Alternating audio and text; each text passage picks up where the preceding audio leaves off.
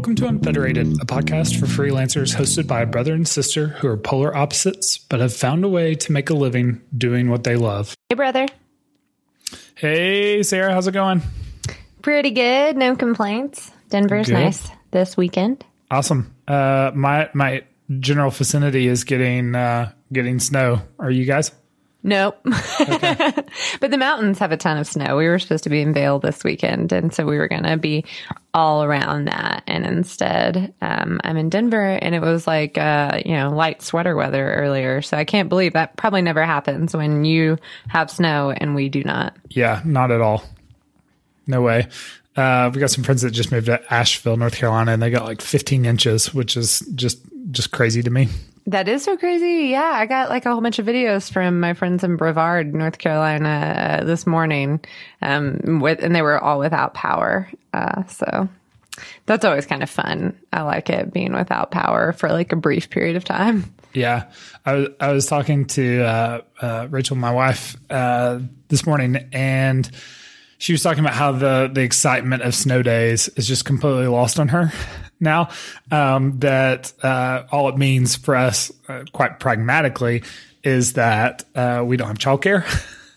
But our work, like we can still work because we both work from home, and so that like the kind of the magic nature of it, of like, oh, it's a snow day, everything's different, is not at all. It's just kind of completely lost on us, which I hadn't thought about, but to some degree, she's right. And that was kind of like a big, like, oh gosh, we're adults and that sucks. That's such a bummer. Yeah. Well, so that kind of ties in a little bit to what we're talking about today, which is finding rest. This is a topic that I suggested because it's something I've been thinking about a lot, and that I'm, nearing in on almost 2 years of doing freelancing. And I've been so freaking excited about it all this time that I haven't really cared to make time for rest. I've just been going wide open. I've even found like, I'm not really watching TV or doing some stuff like in the evenings like I used to, because like push comes to shove, I'd rather work, which is an awesome thing that I love my work that much and I love what I'm doing, and that I would prioritize it over a lot of things. But I'm finally getting, I think, to a little bit of a season where I'm realizing that I'm going to have to take care of myself some and find some times to carve out times to not work and not feel guilty about it, which the second part is not easy for me. Yeah, no joke. What's bringing you to this realization now? I think I'm just, it's dawning on me that this is my long-term plan, right? This is my goal, and what I've been doing, although it's been great for building my business, is not sustainable forever. And I want to do what I'm doing forever. So at some point, I'm going to have to find an equilibrium that makes this work, where I can kind of get into a groove and carve out the ability to, sustain this in a way that's healthy. That makes sense. Is it the holidays that's making you realize like, oh, whoa, time has passed. You can't keep running at sprinting at breakneck speed anymore. Yeah, I think it could be. It's probably one part holidays and two parts. I really am kind of at, I think I mentioned this in our last show, but I'm at capacity in a lot of ways. And so I'm trying to figure out what to do about that. And that's been a more difficult problem than one might imagine, when you've not experienced it. And so part of figuring out, okay, which mix of clients do I want? How much do I want to work? What clients do I enjoy working with and not working with? And all those kind of questions you have to kind of figure out. Part of it is, how much time do I want to make for work? Because, I could work 80 hours a week, or I could work 30 hours a week. All of that's, completely flexible to me. And there's some other dynamics of it on the other side, like on the personal side. Like once we've talked about taking your work money home and when it becomes your personal money. I feel like to some degree I'm dealing with like what happens when I take my work time home, in a similar way, that kind of resource, and how much time do I need to allocate to parenting and parenting well and doing stuff like when my daughter's sick and Rachel and I both have to kind of scramble to help cover, like, I just want margin for stuff like that. I want, that stuff's going to happen, right? Like, and if it doesn't, great. But like in all reality, it's going to some. And so I want to make sure that since there's no one to cover my workload when I'm not there, that I leave enough capacity to be able to be, helpful in those situations. Yeah, I like that. I think it's a good thing to consider all the time. And it's nice that you're considering it because you've got enough stuff to do and you don't want to run headlong into working a million hours, because that's the natural, very American way of doing things is to. And when you love what you do, like, I mean, honestly, if you ask me, hey, Rob, it's, 8:00 on a Sunday, would you rather watch some TV show that kind of sucks and just sit on the couch? Or would you rather go, work an hour and make whatever your hourly rate is? Like, more times than not, I'm going to choose the latter, right? Like there's very, like, my threshold for what is important has changed. And so, like, yeah, sure, there's the Steelers are playing. I want to watch that. That matters to me. But, a lot of the other stuff that I've found doing with my time before, I didn't really enjoy all that much, but I wasn't going to sacrifice that to make someone else money. But in a realm where I'm sacrificing that to make myself money, to make my family money, that looks a lot different, Totally. Like, oh, cool. Totally. We're in the golden age of television too. So if you prefer to do things other than watch TV, that's an excellent sign. Yeah. Yeah. There's just all kinds of elements of that. So anyways, I thought we could talk a little bit about what we do to kind of make sure we're finding time for us and kind of avoiding burnout ultimately. I called it finding rest, but kind of the goal behind it is to figure out ways to keep ourselves motivated and productive and healthy and not just kind of getting stuck in a rut. Yeah, I like it. So how are you doing it? What's the secret? Yeah. Well, I don't know what the secret is. I know some things that I have tried and am currently trying, which happy to unpack a little bit. One of them that I've done a lot in the last probably 6 months is prioritizing exercise. And so that, I in a perfect world, all of my days would be kind of predictable, that I would have like a regimen where I know that like Tuesday mornings I go for a run and, these days I do these things and I could just kind of plan around them and feel good about it. Exercise has been a little harder than that. I do work out with a trainer a couple of days a week, so that's scheduled. But when stuff like running, whatever, especially this time of year, is really challenging if it's raining or snowing or whatever, makes it harder to do that. So I would say for the first little bit of my business, I would just prioritize my business over that. And I think in the last couple of months, I've begun to shift that a little bit and making sure that I at least go run 2 days a week and then exercise 2 days a week. And if I have time for more than that, great. But like, that's something I need to do every week. And that gets me out of the office, gets me away from screens, gets me like time to not only, improve my physical health, but just kind of clear my mind about stuff a little bit. And I've gotten to where I'm even sometimes telling Siri to jot some reminders down from my AirPods while I'm running, because my mind just engages at a different level and stuff kind of bubbles up to the top. And so that's been super helpful. How do you do that? Because I have fallen off the wagon. Normally it's pretty easy for me to go exercise a bunch because most of my hobbies are like that. But since the weather has changed, it's gotten so dark. It's and I've been going to acupuncture and dealing with like health stuff, and so I don't feel like I have the capacity. I'm already doing so much within the amount of time that it's daylight. I guess I usually go after work, and now it's so dark after work. It just seems like an absurd idea to go to the gym when it's just black as night outside. So how are you managing to work it in and not feel, you guys have been sick this week. So have you been able to work out as well as you normally do? Two-part answer to that. One, I decided a couple of weeks ago that I needed to be more regimented about the times I woke up and went to bed. And it sounds dumb, but because I don't have to be anywhere at a certain time in the morning, I have that flexibility. But I was finding that like I was sleeping a lot, but I still felt tired. Like the quality of my sleep wasn't awesome. So kind of as a test, I started making myself get up at, I mean, it's not even super early, but I set alarm for 6:30 every morning. And that is very early to me as someone with no children. Yeah. Well, most of my friends that have to be somewhere at 8 and have kids, like that's just part of their normal life. But so I started doing that, and the result of that was that I started going to bed earlier. I couldn't really make myself go to bed earlier because, wasn't tired. But when I started waking up at 6:30 enough, all of a sudden that fixed that. And so part of that was I was going to get up and I was going to try to go for a run a couple of days a week before my daughter woke up, so that I wasn't putting more strain on my wife to have to take care of her while I wasn't around. And the mornings is usually the time that I help the most in that because I'm a morning person. And so tried to make that trade-off. And the nights, so I had 2 days a week I went and worked out with the trainer. 2 days a week I would try to go run.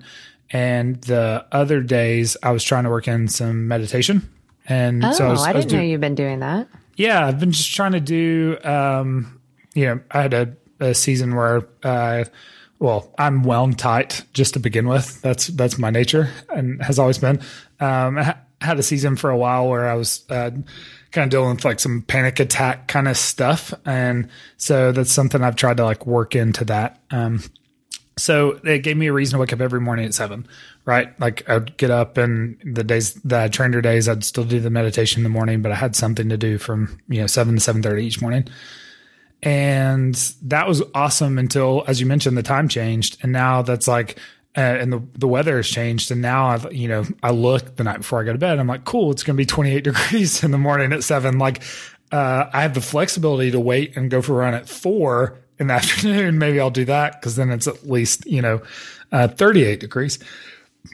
And, so anyways, that's, been part of my regimen. To your point, it's been more difficult to make that. I would prefer to go in the morning before my day starts. And then I'm not, I feel like I'm interrupting. It feels less like work is, my running is going at the expense of work, if that makes sense, because I'm doing it before work hours, which is dumb. I know, but, but it's not a break in the middle of my day that I have to deal with. What do you, I just have so many questions about all the different things that you're working in. Do you think, have you always been a really regimented person where you kind of do the same thing every day? Is that your baseline? Yeah, it is. And it's really I don't know if it's a control thing, but it's probably a control thing. Yeah. Yeah. I like to know what's going on. I've the 2 days a week, the Tuesdays and Thursdays I go work out with the trainer are also my meeting days. So I do some stuff in the morning. I go work out with the trainer. And then that afternoon is when I try to schedule all of my out of the office meetings. And so like Tuesdays and Thursdays, I've like sacrificed to being like, I'm not going to get a lot of work done on those days. So like being able to kind of batch all my other meetings, like it's helpful for me to have those days set aside so that I can try to steer all my meetings into those slots. So that kind of stuff is just kind of helpful to have a little, have a framework I'm working within. I don't know. I'm so all over the place. Like I don't trend towards doing the same thing every day. And that I think I would get a lot more done if I did, but that's like not the way that I'm built. So, things are always different every single morning when I wake up. So it's good that you start there. Yeah. It just it helps me. It's certainly been more challenging with a child, because there's this ultimate variable of like whether she wakes up at 5:30 in the morning wanting to watch cartoons, or if she's, sick or whatever, that I'm kind of working around, and that's challenging at times. But to the extent that I have some control over it, it's just nice. The situation I found myself in previously was that I would wake up when she woke up, and really, so would my wife, and we wouldn't really have any kind of. The only time we had for ourselves was after she went to bed. And so we would have like an hour and a half, 2 hours. And to me, that's my worst time of day, right? Like any serious conversations we need to have, any like, I'm just not accomplishing anything, that late in the evening. So I kind of needed to make some time in the morning where I could do the opposite of that. Yeah, I like that. I think, and this is ridiculous that I have to go this far back, but in high school, I made a point of waking up really early every morning, and that was always really, really productive. I need to do that again. So, yeah, it's helped me. I managed to kind of stick with it, and I'm also a person that like now on the weekends I wake up at that same time, even though my alarm's not set at that. I mean, once I get in a groove, like I kind of wake up at the same time every day, regardless. That is also not me at all. Like, I still sleep like a teenager. Yeah. People do this thing because I travel a lot. And so I'll go and I'll be staying with somebody else, or we'll be traveling together. And the night before, I'm always saying, what time are you guys going to wake up in the morning? And they always say, oh, just whenever, just wake up whenever you wake up. And I'm like, I have to set an alarm or I genuinely am going to sleep until 2 p.m. So just tell me when we're waking up. Man, I'm so jealous of that. You mentioned my daughter's been sick. And so we had a couple nights where she woke up multiple times in the middle of the night. And the next day we're like, when we put her down for her nap, we've been tempted to take a nap ourselves because we've been so tired.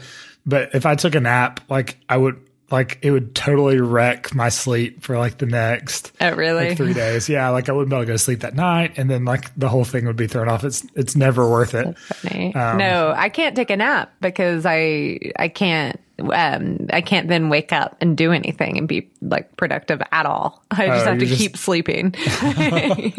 You're just going to sleep for that night. Yeah. It's like 2 p.m. And I'm like, well, okay, see you in the morning. The ship has sailed.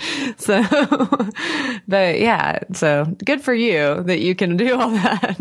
Yeah. Well, it's odd because I've found myself going, I'm probably more consistently sleeping between 7.5 and 8 hours a night, which is less than I was before. But I feel a lot better, and probably a combination between the exercise and just having a predictable time of going to bed and time waking up. And, my body's just in a better rhythm, which I think is interesting. So, and then the other pieces of that have actually been pretty easy. Like I do a meditation app that I subscribe to, and that's not particularly expensive or difficult. And I don't really know. I mean, largely I don't know what I'm doing when it comes to that kind of stuff. So, that kind of helps me. Do you listen to the same guided meditation every time? Yeah, I subscribe to a set of them. It's so it's the Headspace app, and it has, I don't know, I feel like the first 60 or 90 days, it has a guided meditation for each day. And so it kind of, expands both the length and what you're trying to accomplish and doing it. Again, I'm a complete noob with it, so I'm not going to try to speak like I know what I'm doing, but it's been great. And then there's also some packs you can get in the app too. So there's stuff about sleep. So I could do it before I go to bed if I was having a hard time going to sleep. There's stuff about anxiety. There's all kinds of very specific guided meditations that I could pull from if I wanted to. Realistically, being honest, how many days a week do you do that? I think before the weather changed, I think I was doing it a solid 4 days a week, just for 10 to 15 minutes. I mean, not long. And then as it's been more and more difficult to keep the schedule, as I mentioned, because it's so cold and I'm not going for my runs until different times of the day. And so it's just kind of frustrating, all of that.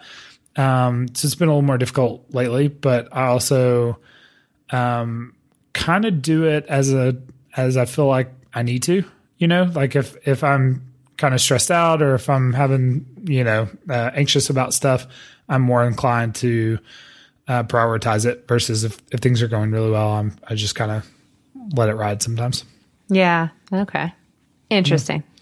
And then I'll say the same thing for the run. I am not someone who enjoys running. I played tennis as a kid and ran from that. But if you ask me to just go run a mile, that's kind of, I've always viewed that as pretty terrible. But I have been using an app for that, called Runkeeper. And it actually has a training, the subscription part of it. The app's free, but if you subscribe to the pro thing, there's a training component to it. And so I went and answered some questions and essentially said like, hey, I'm, terribly poor at running like, and like, here's what's hard for me. And here's, where I feel comfortable and how often I want to run. And so it schedules 2 runs a week for me. And so I check those off as I complete them. And it's got a functionality that I don't think I kind of missed it at the beginning, but the new schedule for the week comes out on Sunday. And it actually will show you the weather of the week. And then you can kind of like say, oh, okay, I'm going to do this first run on Wednesday because it looks good. The weather looks good on Wednesday, and I'll do the other one on Saturday. And then it'll like kind of prompt me. I've just kind of been, winging the schedule part of it. But it's been great. So it's a lot of like interval training kind of stuff. So it's, it's not like go run 4 miles. The end, so like it'll be like combinations of running and walking for different distances. And it's all like kind of, pushing me towards improving my overall fitness, which is great in a way that isn't just like, miserable. So if you're intimidated by that, as I was, it's been a really good option for me. How, tell me, how far are you running? And does it just have you running for a number of minutes and then walking and jogging, or what's the deal? Yeah. My goal is really, I started to do like a couch to 5K kind of thing. I used to be able to do that very comfortably a number of years ago. And then I dealt with some health stuff, as you well know, and kind of started all over as far as the fitness stuff, because I didn't work out for a number of years probably. And so I've been working towards that. And so sometimes the sessions are time based, and it'll be like a 23-minute workout, and it says that on the beginning.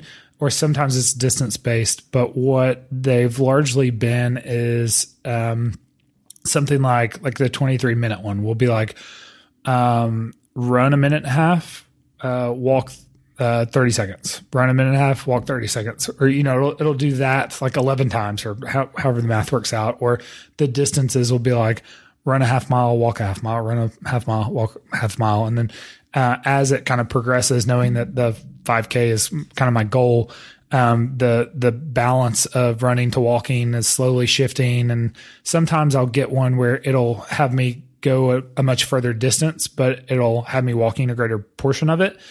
Just to kind of build, I think it's building stamina. Yeah. And so it's all kind of gradually moving me in a direction, but I feel like I'm getting a lot better, but I don't think it's asked me once to just like go run a mile just straight out. It's always been just different, mixes and matches of different intervals, which has been cool. What do you think is important about physical activity as far as when you said like finding rest, rest from work?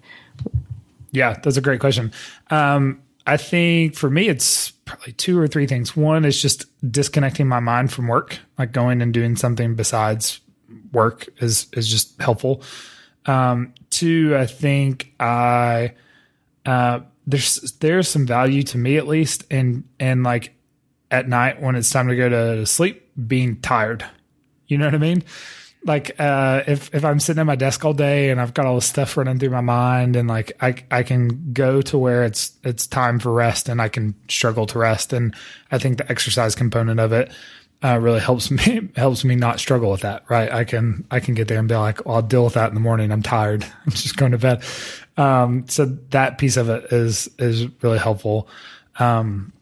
And I think just I don't know the science of all the endorphins that get released as you exercise and all of that kind of stuff, but I think there's a component of it that is like, I'm pushing myself on a different spectrum, like I'm pushing myself from a business perspective, and I'm trying to meet goals and get outside my comfort zone and all this kind of stuff. But then I'm also kind of doing that in the physical fitness arena too, which has been great. It's just kind of a different place for me to set goals and achieve them. And it allows me to come back to work feeling like a different level of motivation, like a different level of empowerment, like no matter how, if I have a client that's really difficult, like that doesn't have anything to do with my exercise, like I can still manage that in kind of a vacuum in a way that leaves me feeling a little bit more empowered.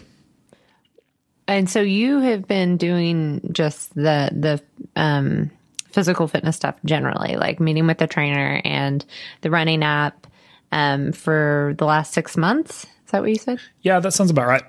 Okay. Yeah. So now that you're 6 months into it, do you feel like a radically different person in some way? I'm unquestionably the healthiest I've ever been. Yeah, which is not to say much. Like, let's not get carried away as a low bar. But no, my ability to run is much greater than it's ever been. If that's just a measure of like cardiovascular health, there's nothing special about running. But and then working out with a trainer has been one of those things that I would say we kind of splurged on. It's not like super cheap. But it's worth it. It's one of those things that's it's expensive, but it's worth it. For me, it's, I'm paying them less than what my billable hour is. Right. So like, but it's the opportunity cost of that's an hour I'm spending doing that versus doing something else, that's billable.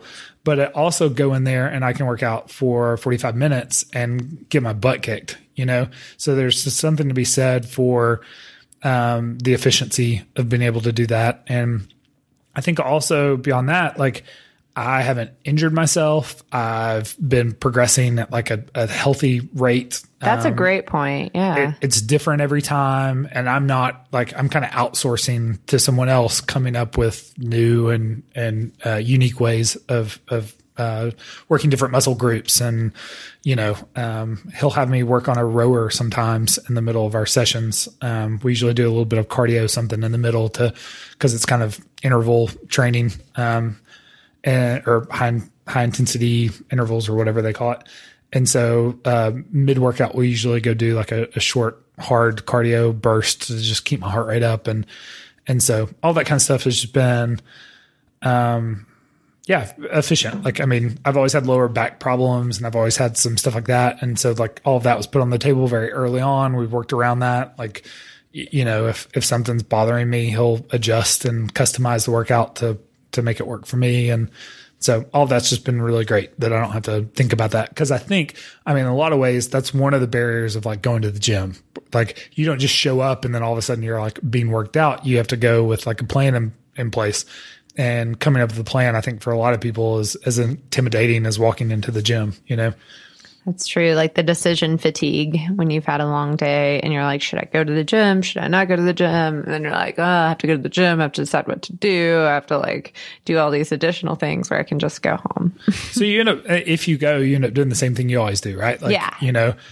Usually on the same machine or doing the same rotation. And then at some point that stops giving you the same benefit that it used to give. So, and there's something to be like, you kind of master it. So you're feeling great about yourself, but you're not getting the same amount of workout. So you're kind of tricking yourself, where you don't want to go start doing a whole bunch of stuff that you've never done before. Cause then you feel like you're not making the progress.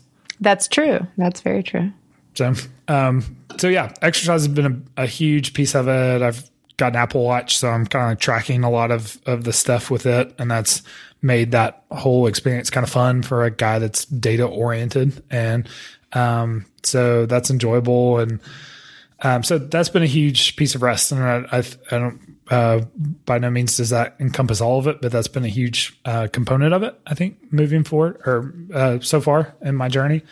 I think, I'll ask you about, you mentioned kind of some hurdles to, that's kept you and more recently from, getting the exercise and stuff in, but you live in an outdoorsy place and your hobbies are very outdoorsy. I feel like you get a lot of that in, without having to be as, premeditated about it. Yeah, that's kind of my goal situation is I just hate working out for the sake of working out. And I like doing stuff. So normally in Colorado, that means, I'm going on hikes in the middle of the week. I'm really pushing myself because I'm curious on like what the new trail that I'm on has to offer, or I'm lost, or I'm afraid of a snake I saw. Natural things like that. And I don't know. I go rock climbing, which is really a phenomenal workout. And you're outside most of the time. And if you're inside and you're rock climbing, it's like just a great, really, really punchy workout, kind of like a CrossFit type of thing, but with a purpose. So you're not thinking like, oh, I want to lift the heaviest amount I can lift because workout. You're thinking like, I want to get to the top of this route because I think that'll be fun. So it's all these tricking things. And I play tennis sometimes outside, and whatnot. But, recently with the weather change and traveling more, I have, had a huge knock in my physical activity, just because I can't naturally get it as well. Also, sometimes I ride my bicycle to work when it's pretty outside, and that's like a pretty, rigorous 30-minute bicycle ride each way. So that's I don't even think about that being exercise, but it definitely is. The first time I do it every year when the snow melts and everything, I'm like, whoa, I'm like winded, I'm sore for days. So then you get used to it like everything else. So I don't know. I need to figure out a way. Somehow I'm one of these people who, when it gets dark, I'm like, what has happened? This has never happened before. What are people supposed to do? This is such a surprise to me. And I'm 31, but yeah, but yet the end times, they're here. Yeah, like you'd think I would just have a plan for this, but it just seems to take me by surprise. We were supposed to go skiing this weekend. And so I went and worked out, legs and cardio a couple of times this week at the gym, kind of lackadaisically by myself. In advance of that, because I wanted to be able to ski. And if I can incorporate skiing more into like the week and go up to the closest mountain and stuff, then I guess that's when I care about actually going to the gym, is when I have something that I want to do that will permit me to do. Like I want to climb outside, so I need a belt to be good enough, but I'm not climbing right now, so I don't really care. So I need, and the thing that I have on my docket that I'm looking forward to is learning how to sail. And you can be like in all kinds of lack of physical fitness. There's no physical fitness component really to sailing as I understand it. So, like being able to tread water if you fall overboard or something. But so I'm not as motivated as I normally am, I guess. Yeah, that's interesting. Yeah, it's I think it's a challenge from the standpoint of like finding all of that creativity to like do, I don't know, a lot can go into that, and each of it takes time to research and do well and have the gear for, or know all the spots for. And so I can understand complacency when it comes to that, right? Like the default natural gravitational pull is not towards that. It's towards the opposite of that. And so, yeah. Totally. But I mean, it's so essential. You are such a happier, healthier person if you do even just moderate amounts of exercise. And I don't know. That's just something that probably needs to be in, especially every freelancer's life, because it's so easy for freelancers and just like workaholics to have work encroach on every single area. And that's the default, like you're saying. Like your default is working. It's not Netflix and it's not eating. So that's something, but it's working. And that's not a way that you live a very long time. Yeah, it's not a scalable plan per se. No, it's not. And so I don't know. It sounds like you do this. Some people are really supporting viewing your life in weeks instead of day-long increments when you're making plans. Like, okay, well, I have a week. I know I want to work out 4 times, so I'm going to plan to do it instead of waking up every day and being like, I want to work out today. I want to do all my work today. I need to go to lunch today. I need to, do a ton of work. So that like gives you more freedom and flexibility if you tuck things into your schedule 7 days at a time.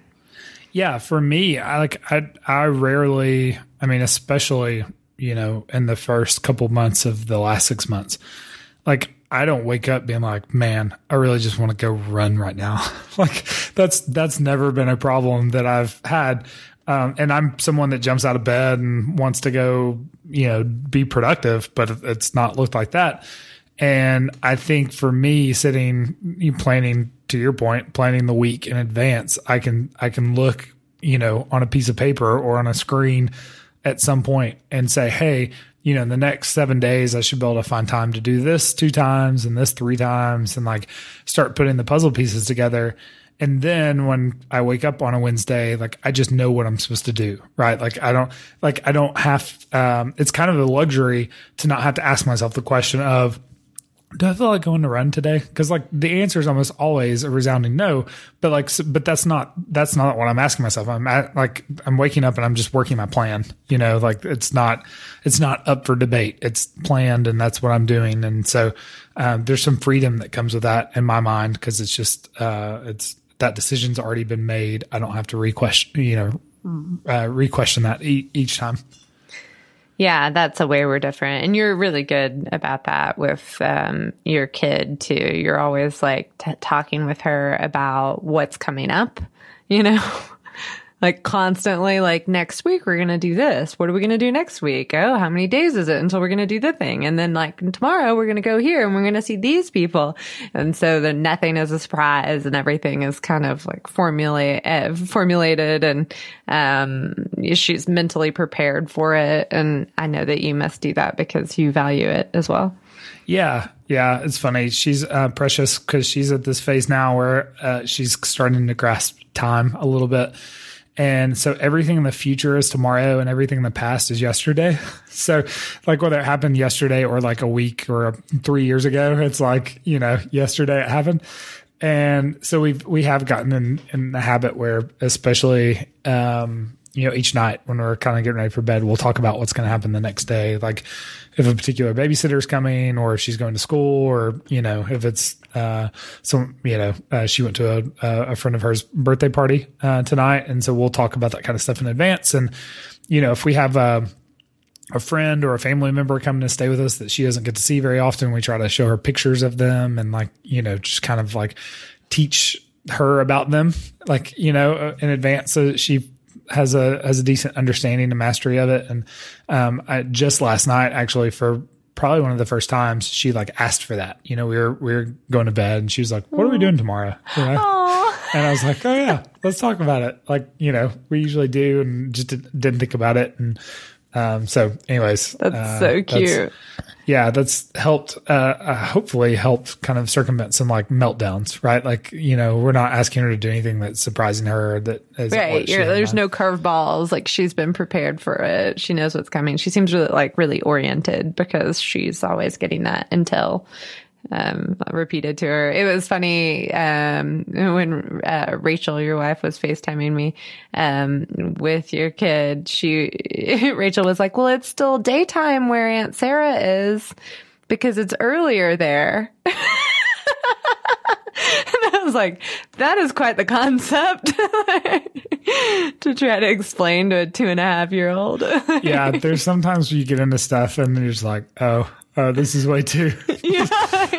Yeah. And her face was like, what? Yeah. I'm trying to think.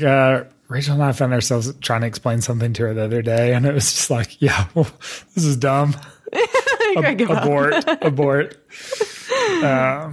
Yeah. Anyways, well, I've got one other thing that I've been trying just as of this weekend that I've become determined to do in an effort to find rest. I stare at screens all day. And Friday, actually, I had some work to get done. I had no meetings Friday. I was had a list of stuff. It was going to be super productive. And around 2:00, I started getting a headache that just got worse and worse and worse. The more I stared at my screen, I turned down the brightness and I did everything to keep working. And finally I was like, I'm just gonna have to go lay in bed for a second, close my eyes. And so I did. I ended up not working the rest of the day. It was just like one of those headaches that every time I stared at screens came right back. And, So I started thinking like that in combination of this new feature from the iPhone that tells you how much you use your screen phone. time. It's so judgy. Yeah. And like so every week except for one, since that feature came out, I've had double-digit decreases, in screen time usage.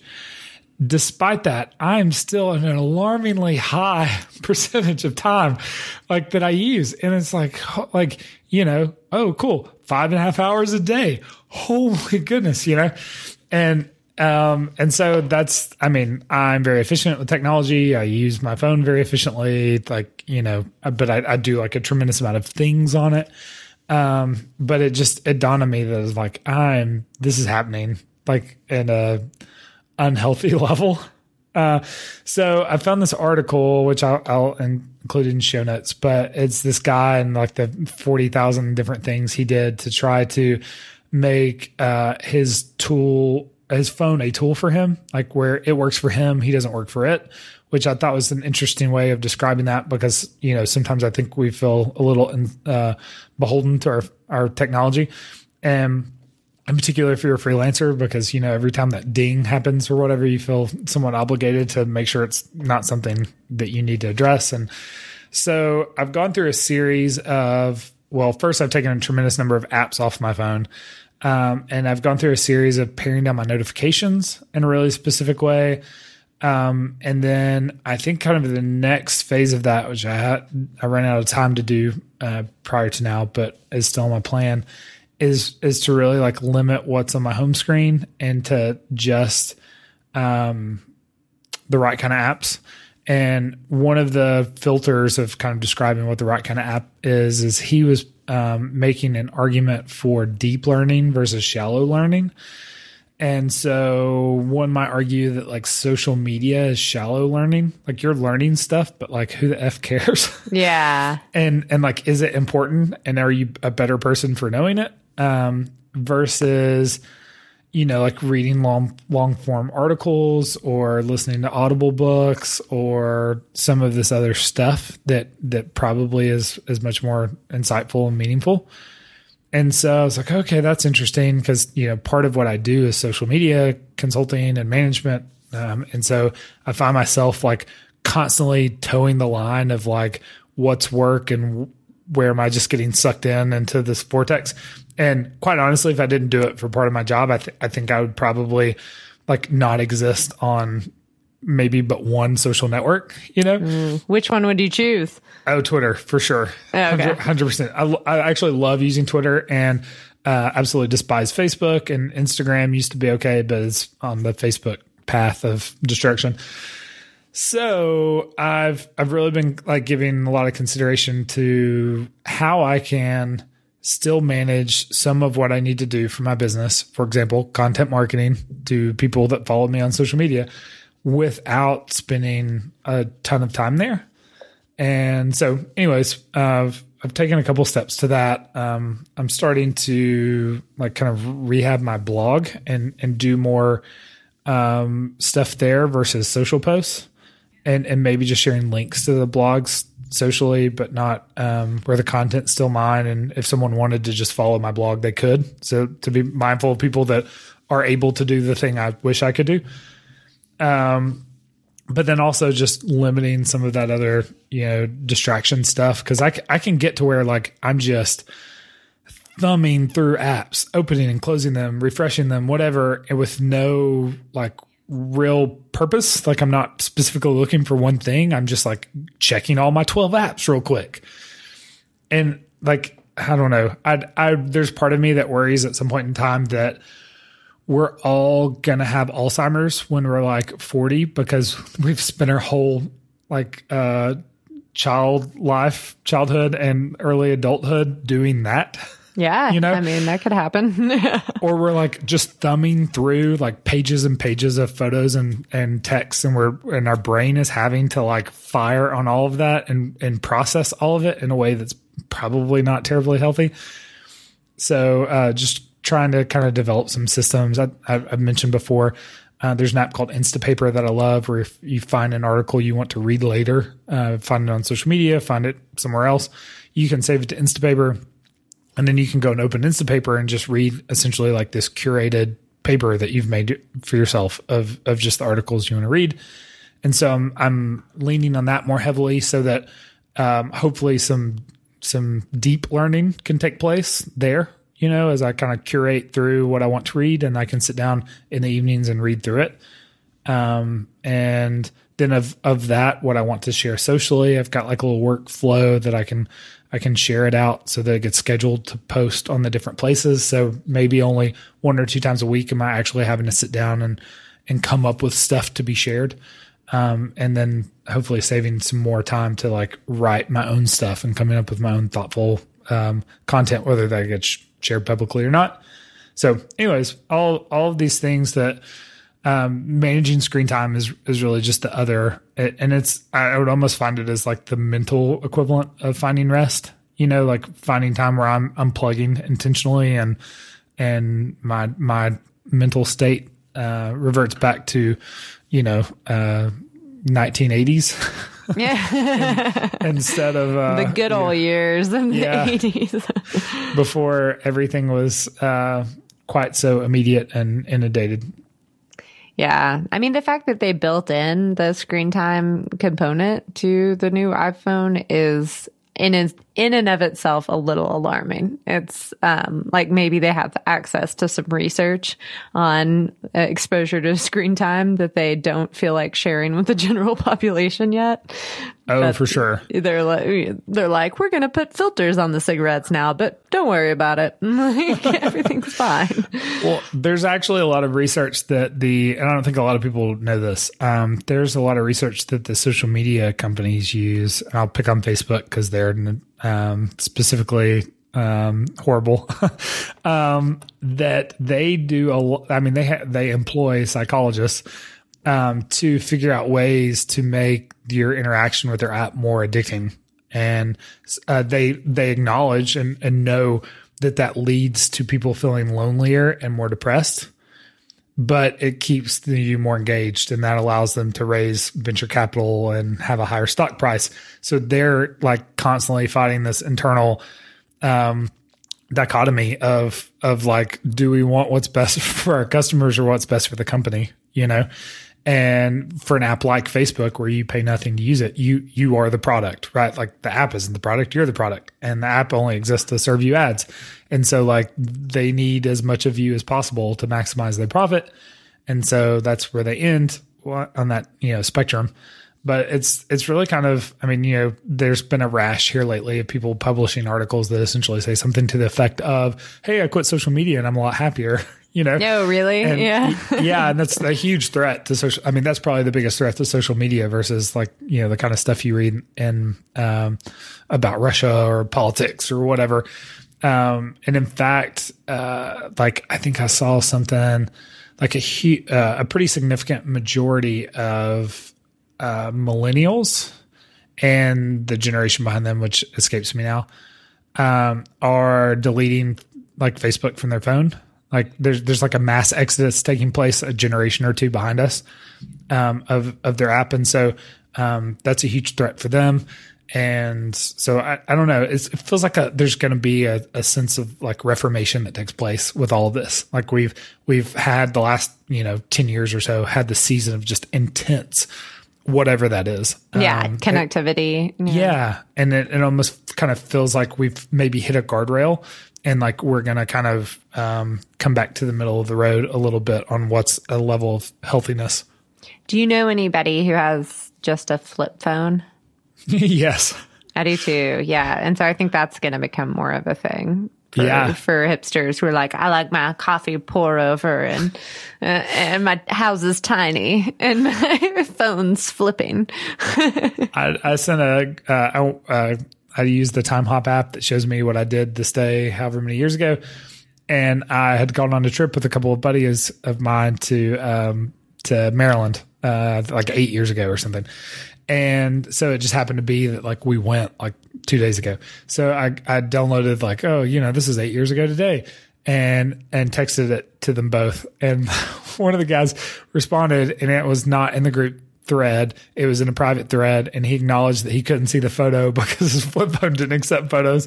And like, he was just completely ostracized from, like, in my mind, what is one of the most basic, like a 3-person iMessage. Yeah. You know, like of all the stuff we're doing on our phones, that seems like the most elementary. And like, he was disconnected from that. And I was like, wow, that was an eye-opening experience for me. Cause like, that's, you don't even know how to like, it's like carrier pigeon stuff.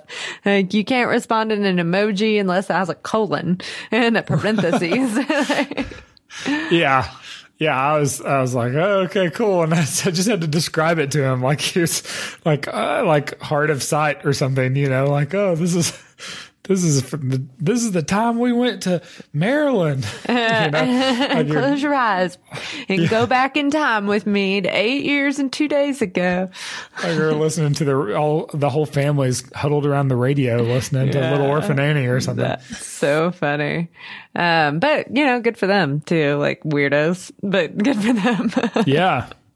So that like begs me, like, I know you're a person that's super great about responding to emails quickly, in particular work emails. Like, you get notifications when you receive emails on your phone, which makes me, that's like bonkers to me. I couldn't live life that way.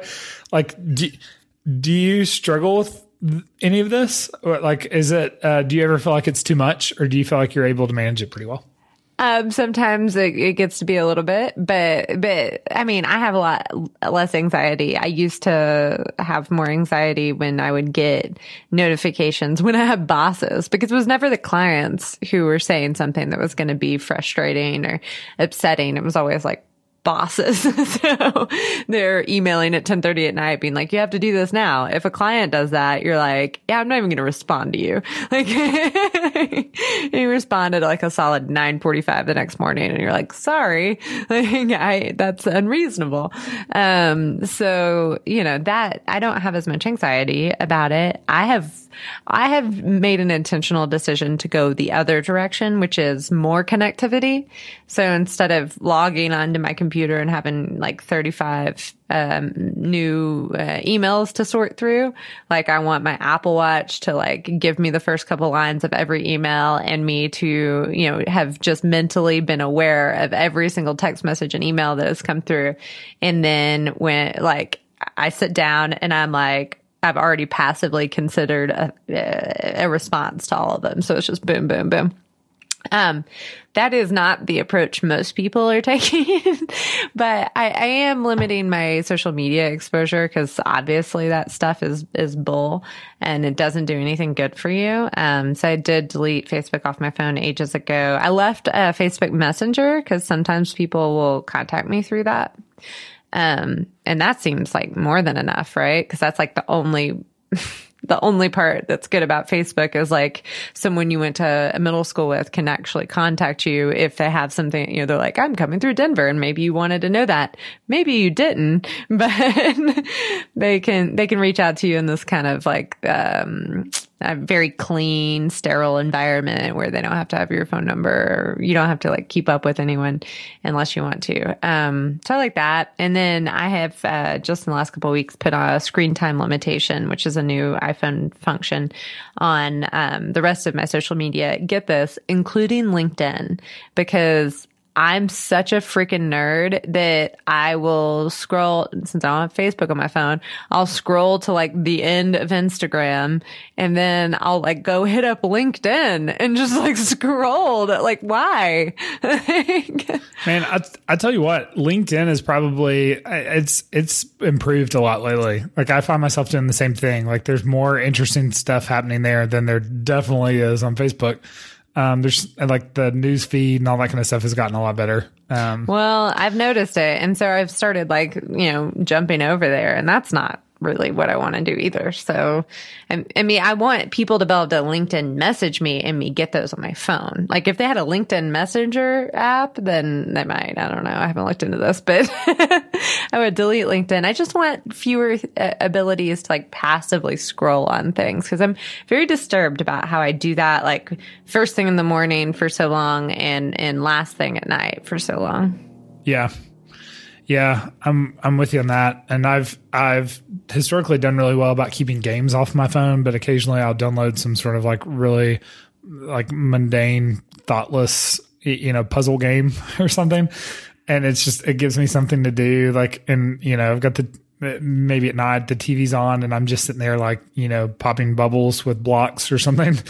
And like, there's something satisfying about it, but it's like, I don't think it's a healthy on the spectrum of healthiness. I think it's just something to occupy my mind in a way that like, I could do without.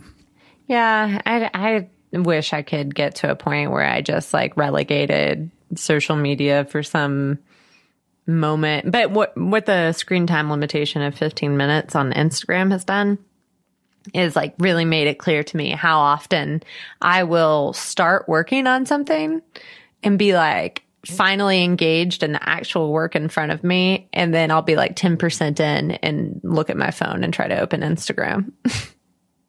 And then it's like, you've reached your limitation for the day. And I'm like, whoa, why did I do that? Like, go back to the thing, It's so weird how distractible I am.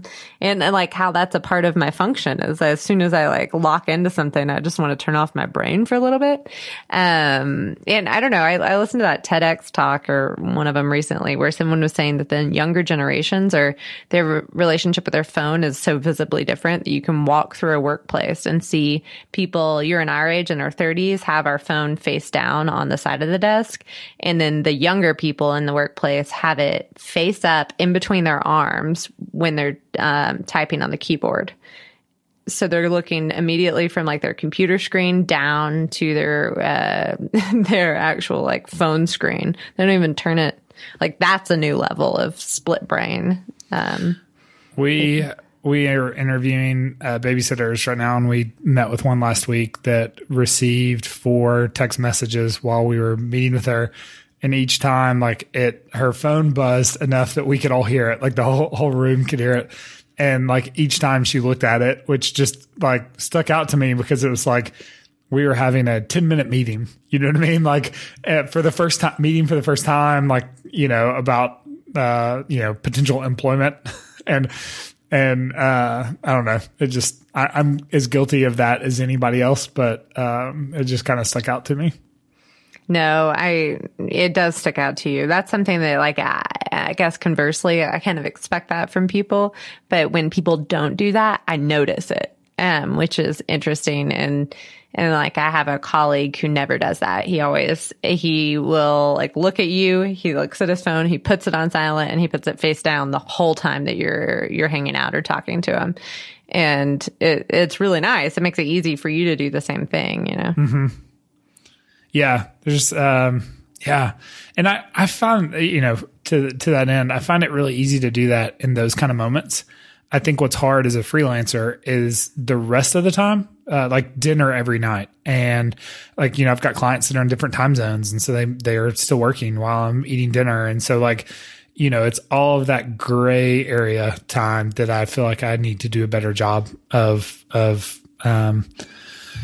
managing, Yeah.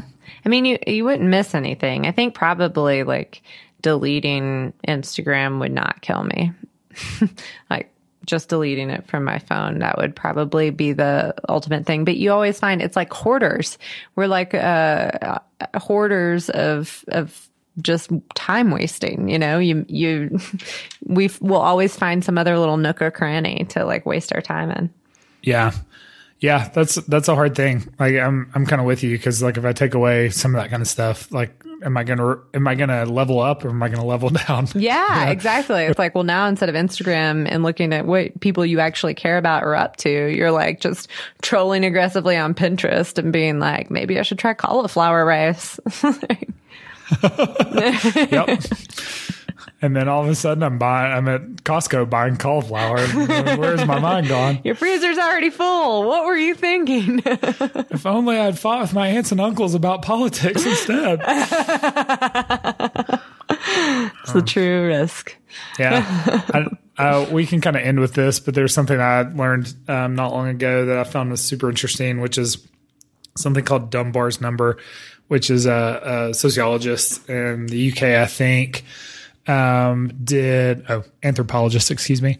It's the number she kind of came up with what our cognitive limit is for the number of people we can maintain healthy, stable relationships with. Ooh, yeah. And it's 150. Wow. So, like, you think about how many people we maintain some level of relationship with through all of this stuff, and it's a lot more than 150. And so, anyways, to the point of like, are we designed to be this connected? Some people would argue we're not. Yeah. Good note to end on. Take a rest. Yeah. And, I mean, to some degree, honestly, that sort of thing, like reading that, I was kind of like, oh gosh, okay. So like I'm an introvert and I get stressed out and anxious about all this kind of stuff, but like maybe I'm not so weird, like maybe there's some level of this is actually like human and normal, instead of, me just being odd. Yeah. So You're both. You're still really odd. I don't want to let you off the hook there. Well, fair enough.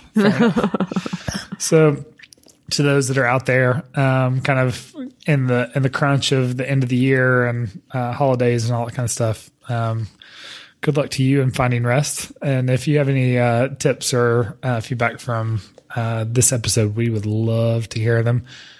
And how can people contact us? Oh, they can go to unfederated.studio. Or probably Google either of us, to be real.